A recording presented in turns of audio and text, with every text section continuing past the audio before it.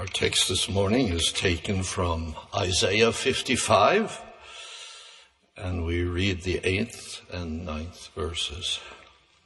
For my thoughts are not your thoughts, neither are your ways my ways, saith the Lord. For as the heavens are higher than the earth, so are my ways higher than your ways, and my thoughts than your thoughts. We realize that there are two worlds. There is the physical world that we live in, and the spiritual realm that is basically the universe. And we realize also that God is God, the omnipotent. He knows everything. He sees everything. And he knows exactly where you and I are today. On the other hand, we are individuals living in an imperfect world. And we reach out and wonder, where are things going? We don't know very much. We know a little bit about God, enough to have faith in him, but we wish that we knew more, and we long to know more. We are glad that God knows the details about us, and even though we don't know enough, we know enough to be able to reach out and contact with him. Actually, it is God that reaches out to us. And we are so happy for this connection that we have, because we need the interaction that we have with God. We know that God listens. He's listening to hear what we have to say. And the words that we say, they reach heaven. They reach him. How thankful we are.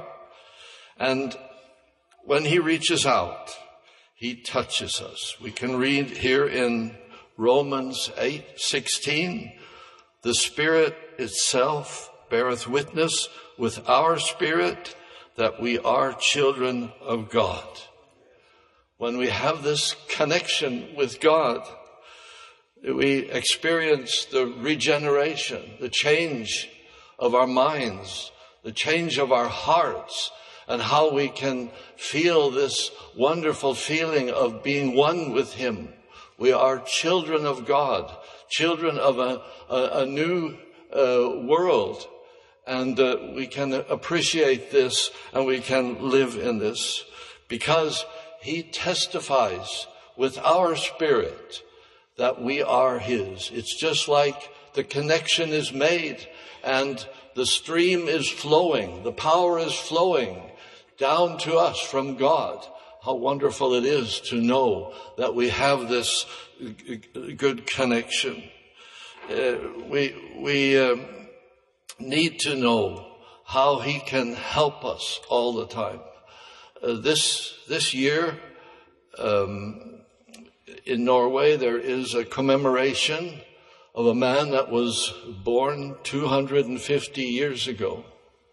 People are interested in knowing more about him because he is considered to be a dynamic person that has been able to initiate, you might see, an industrial innovation, creating jobs for people when there was little to do, and there's a lot of respect for them. So he is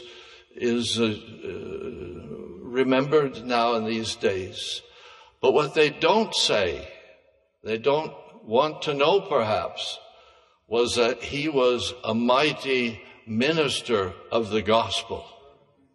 And his preaching, it influenced many people right up to this day. Actually, he was a farmer boy, lived in a godly home where they had devotions every day, and he wanted to have contact with God. But something happened. One day when he was out in the woods alone, he had an encounter with God that changed his life completely. He describes this as something that just blew up almost. He could see the light. He could feel the presence of God in a special way. And it was really an encounter that he had with God. He told afterwards, I'm actually reading the book about this, he told that for 2 weeks he didn't eat or sleep. So powerful was the contact that he had with God. And he was not fanatical. He was a down-to-earth man. He was what we say about a Christian, that his head and his heart are in heavenly places, but he had both feet on the ground. He lived this, and he spoke to everybody that he could. This is a wonderful thing when people like that come. And we would hope that there were more of them. We would like to be one of them ourselves, wouldn't we? We want to influence the people around us. We want to tell them about what God can do. And that's what he did. He did so fervently that he actually ran from place to place. And as he came to a house or to a meeting hall, he held a meeting, sometimes 4 or 5 during the day. He didn't save himself. He used what he could. And there were many that were happy to listen to him, but not everyone. The secular authorities, they were worried about this man. This was actually about the time of Napoleon and his life there in France. And they were afraid of an uprising of some kind. So they tried to limit his activity. But the sad thing was that also the church was against it. The bishops and the vicars, some of them at least, they wanted to stop him. And they did. They arrested him. Not only once, but many times. And often they took him, they found out where he was holding a meeting, and they went right into the meeting and arrested him and put him in prison. He was in prison for about 20 years at different times, just because he preached the word. You talk about resistance. You talk about the devil working.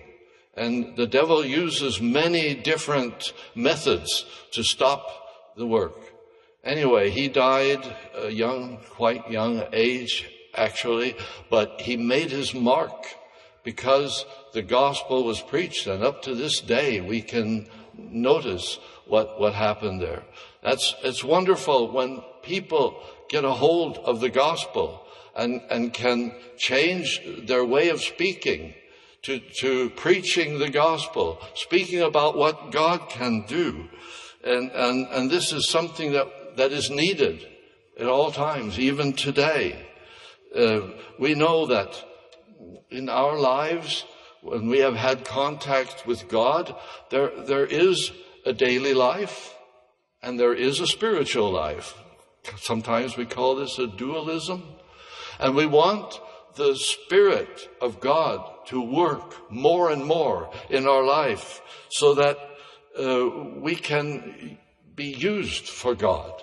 Sometimes we have ideas, we have projects, we have things that need to be done, and that has a tendency kind of to take over our time and our thoughts and our lives. But we want to be sure that God is able to take hold of us and use us, like this man. His name was Hans Nielsen Hauge. We want the Lord to help us to be available for Him. We want to use the words that He gives us instead of our own thoughts. Sometimes our own thoughts can take over a little bit too much, but through salvation, God lifts us up so we can connect with Him and realize what He wants us to say. And through sanctification, we come even deeper into His thoughts. so we can realize what he wants us to say. And then to speak of the baptism of the Holy Ghost, how that fills our life with the Spirit so we can be spiritually inclined in a new way. This man that I spoke about, somebody says that he experienced the baptism of the Holy Ghost. Well, now this was at the end of the 1700s, before the latter rain gospel came along. But there have been people down through the ages that have experienced God in a special way. And this may have happened pretty much at the same time. Who knows? I don't know enough about him. I do know that he lived a holy life, that he lived for God. And we had a sister in Stavanger that came to God as a young girl. She was only 18 years old, and she was so heartbroken. When she came to church and heard the gospel, she came forward to the altar. She prayed and was saved, a wonderful experience of salvation. But those that were around her, they said, keep on praying, give your life to God, consecrate yourself. And she did. And in the same prayer meeting, she was sanctified. And then they said, why don't you just continue? Pray to receive the baptism of the Holy Ghost. And she did. And she was baptized that very same night. God is able to do things like that. Sometimes we say there is a time of maturing and understanding more of the gospel. But if we go for it, God can give us what we need. It's a wonderful thing, because that is what the world needs also. Thank God for that. He gives us these experiences, and you might say that our thoughts, our daily life, it moves from the flesh towards the Spirit. And that's what God wants us to do. He wants us to be filled with the Spirit. He wants us to have deeper things, as we hear about in the Bible, the deeper things of God. We read here where Paul, the apostle, wrote to the Corinthians, when he said, but God hath revealed them unto us by his Spirit, for the Spirit searcheth all things, yea, the deep things of God. That is a wonderful thing, to be able to understand and receive the deeper things of God. Sometimes we wonder why it takes such a long time. I do. I realize more and more how much I need to know about these things, how much deeper I need to get in the gospel. And when we look in the Bible, we read about different personalities. One of them that we love so much is Peter. He was a wonderful man. He was emotional. He was outgoing. He was outspoken. Perhaps not always too good, but at least he loved the Lord. He wanted to do what was right. And but sometimes his thoughts were not deep enough. He needed to learn, as we all do. We read about the time when Jesus started telling about how he was going to suffer and die. And he actually told about that he would rise again. But Peter didn't get it all. He felt that this was too much. And he took hold of Jesus and rebuked him and says, this can't be. That's when Jesus said, get behind me, Satan. It was not Peter that was Satan, but Satan was working through him. And the Satan has so many methods.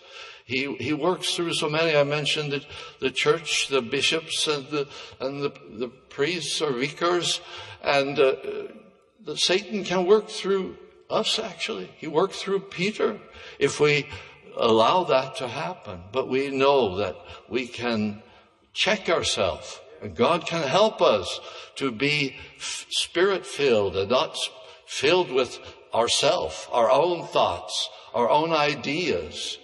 Again, a little bit later, Jesus, this was just before he was going to suffer the Last Supper. He took a basin of water and knelt down before the disciples as a servant and started washing their feet. I'm sure they were astonished, all of them. They didn't really know what was going on. Here was Jesus, their master, the one that they looked up to, was doing this. And when he came to Peter, he said, no way, you can't do this. That was a natural way of thinking. He respected Jesus so much that he couldn't hardly believe that he was going to do the work of a lowly servant. But Jesus said to him, if I don't do this, you have no part in me. And that checked Peter right away. That was not what he wanted to experience, to be left out. So he said, do it. Wash everything, my head and my hands and my feet. But Jesus told him, if you just do what I ask you to do, that's enough. And that's enough for us. God doesn't expect more of us than we are able or willing to do, but he wants us to follow him. And we want to follow him through our thoughts. As we read here, his thoughts are so much higher than ours. If we keep walking on the surface, then we don't get anywhere. But God wants to lift us up. He wants us to take part in the wonderful thoughts that come from him. And we're so happy that this is the case. He wants us to think spiritually. He wants us to live and walk and follow him in spirit. Paul wrote about this in Galatians. I thought I had, yes, here it is. He said, if we live in the Spirit, let us also walk in the Spirit. And then you can add, let us think, let us talk, let us listen as the Spirit would like us to do. That is what we want to know. And we're so happy that God can help us to have a perfect heart that we heard about in the scripture reading. That is necessary. No, it wasn't the scripture reading. It was, that was here. It's a scripture that I had found earlier, and it came back to me.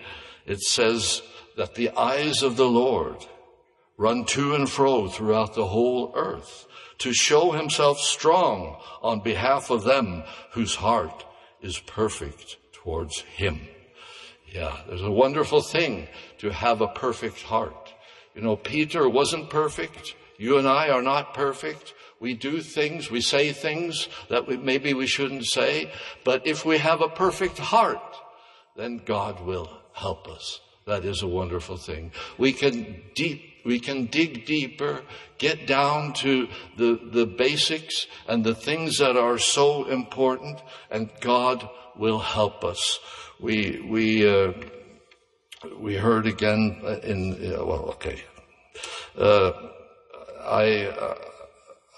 I feel that we have so many reasons to be thankful that God will help us on the way. He will help us to think right. He will help us to act right, to speak right. And all of this is something that we can use in our daily life. How wonderful it is to be a disciple. How wonderful it was for Peter and all the other disciples to be together with Jesus for 3.5 years, to see what he did, listen to what he had to say. But a time came when they were on their own, and they were discouraged to start with. But the Lord met them, lifted them up.